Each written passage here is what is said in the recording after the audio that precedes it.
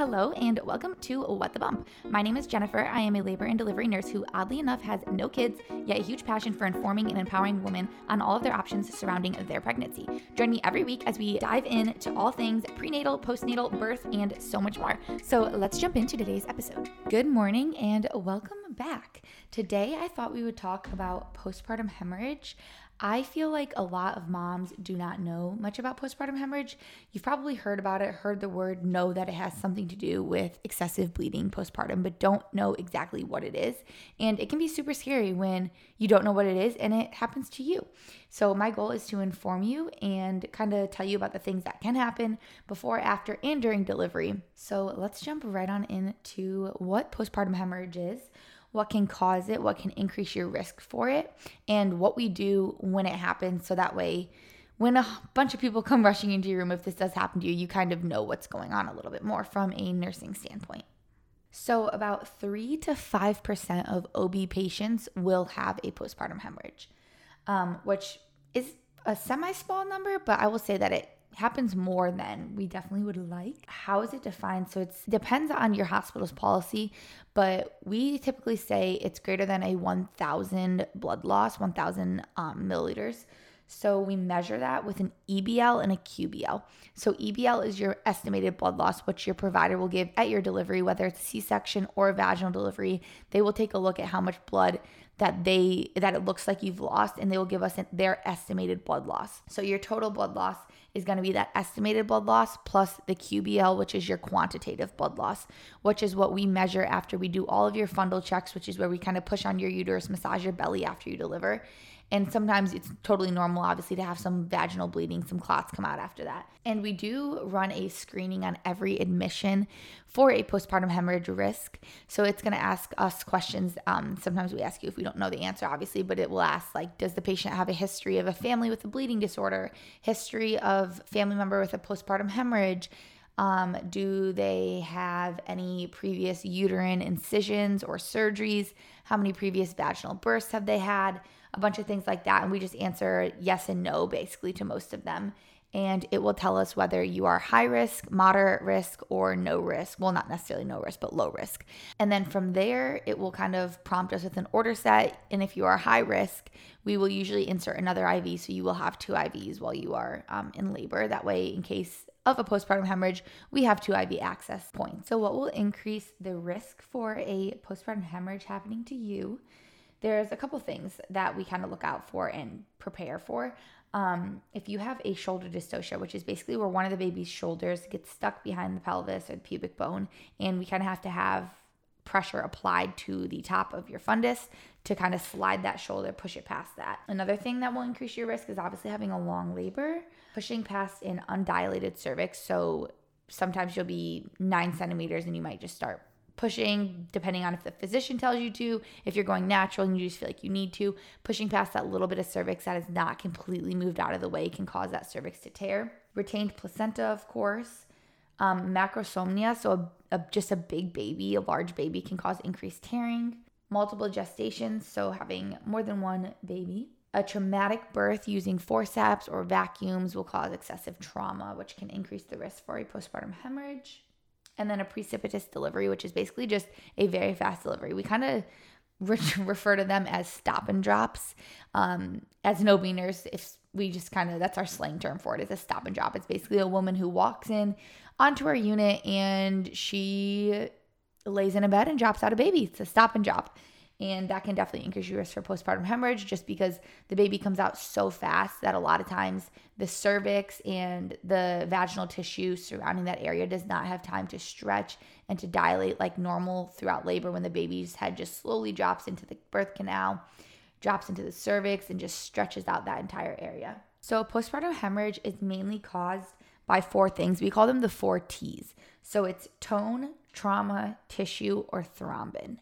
So starting off with tone, that is your uterine tone. So after you deliver, 70% of postpartum hemorrhages are caused by uterine tone, which is basically meaning that your uterus is just not cramping down. It's not toning back up, and it's not doing its own job to kind of expel the placenta, expel the rest of the clots, and stop the bleeding. The second one is uterine trauma. So that can be a uterine laceration, hematoma, uterine rupture. Third thing is uterine tissue, which is basically any retained tissue, retained placenta, retained clot. Uterine tissue can also be like an invasive placenta that has grown into the uterine wall. And then the fourth T is thrombin, which is basically a coagulation issue. Postpartum hemorrhage can occur anywhere from the first day postpartum up to 12 weeks postpartum. Obviously, me being an OB nurse, I don't really deal with it past 3 days. I will say, though, that if it's going to happen, almost always, it's going to happen within those first hours following delivery. We are doing tons of fundal checks after you deliver, and if there are clots in there, hopefully your nurse is pressing hard enough and really just trying to expel them out. That is going to be the best way to prevent a postpartum hemorrhage happening after that first day up to those 12 weeks. So how do we fix a postpartum hemorrhage? Like I just said, fundal massages are the main thing. We press on your belly usually every 15 minutes following delivery. And then we go to every 30 minutes and every hour. And then we weigh those pads. So that's where our EBL and QBL comes in. We measure your blood loss through weighing out your pads. We plug them into the computer and it tells us how much blood was actually in those pads. The other thing that we can do besides a fundal massage, if we're noticing a lot of clots and kind of trickling of blood that's not stopping with all of our fundal rubs, is a bimanual expression. Now, me as a nurse, I will not do this. I will usually call the physician. They will come do it. But it's basically an internal expression of any clots or placenta that might be retained. They basically shove their hands into your uterus and kind of do like a little sweep and pull them out. As far as medications go for fixing a postpartum hemorrhage, we give Pitocin, which is kind of routine at my hospital. At least every delivery, we usually give you at least one bag of Pitocin, and that goes into your IV. We like it to run 3 to 4 hours over the course of your postpartum period, just those first 3 to 4 hours after delivery. We can also give Cytotec. That is a little pill that helps your uterus cramp up. It helps that tone come back, and that can be given orally or rectally after delivery. And depending on if it's oral or rectally, we give you a different dose. So we do give a higher dose rectally. But basically, when you have a postpartum hemorrhage, we activate a protocol, and it tells us like our first line, second line, and what medications we're going to give based on your blood loss and if you're actively bleeding. So sometimes we'll have a patient who will have a blood loss, especially C-sections, and it will be well over 1,000 mLs, adding up the EBL and the QBL. And we'll activate the protocol because we have to, because you hit that threshold. But a lot of times, if you are not actively bleeding, we will not give these medications, especially with a C-section, because a lot of times you will go over that threshold because you had a surgery. But just because you went over that threshold, if you're not actively bleeding, we do not necessarily have to give the medications. Some other things we do is we will drain your bladder. So obviously your bladder filling up just puts more pressure on that uterus, and draining your bladder can help reduce the risk of you bleeding. We can insert what's called a Bakri balloon, and that is basically like a tamponade for the bleeding. So it is a balloon that will go into your uterus, and it will hold pressure on whatever's bleeding, whether it be a vessel, your cervix, the lining of your uterus. It will hold pressure on the bleed for a temporary amount of time. We fill it with saline. About 500 cc's is the max that we do. Last but not least, we can do a D&C or a hysterectomy. So a D&C is where they go in. It's another surgery. They go in, they kind of clean out the uterus. And then a hysterectomy is obviously if it is absolutely severe, like you will not stop bleeding, we can do a hysterectomy, which is where we remove your uterus. And that is a kind of end all be all, like we do not know what to do. We cannot get you to stop bleeding. That is the complete last thing that we ever want to do to somebody, is a hysterectomy, but we will if we have to, of course. In the hospital, we have an entire kit, like a postpartum hemorrhage kit, that we'll just bring to your room. It has our medications in it, our Bakri balloons if we need it, has tons of equipment to manage a postpartum hemorrhage. And it will not just be like your nurse in there managing you if you hemorrhage. There will be multiple other people in there just helping out, helping grab meds, helping call the physician, helping to just assist in any way that you're going to need extra hands. So when you see a lot of people rush in, and, of course, we will tell you, hey, you're just having a little bit extra bleeding. We're going to give you some medications, help you out, help your uterus to cramp up. We'll probably be pushing on your belly, massaging your belly. Your physician might manually express some of those clots if they need to. Signs and symptoms for you to look out for a postpartum hemorrhage is going to be pain, just like an increasing pain in your abdomen that will not go away. Feeling of like impending doom almost. So a lot of times after you lose all that blood, you will feel just like sick. Like I've had a patient tell me I feel funny. Like I feel kind of like I'm going to die, which is something that no nurse or healthcare provider ever wants to hear.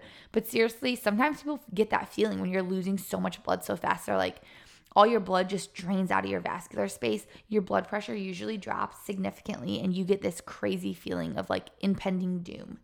And then another thing that you can look out for is just a lot of bleeding. Like sometimes you'll feel a ton of gushes, and a couple is okay when you're moving or wiggling around in bed. And like I said, your nurse should be looking at your bleeding. Your nurse should be moving your legs, pushing on your belly, and watching how much blood is coming out. Complications after a postpartum hemorrhage. So of course you can have anemia, and we almost on all of our patients will draw an H&H, so a hemoglobin and hematocrit, looking at your blood count the morning after delivery. So it gets drawn when you come into the hospital, and then it will get drawn one day after you deliver. And we kind of can compare those numbers just to kind of get an estimate of how much blood loss you've actually lost in your blood count.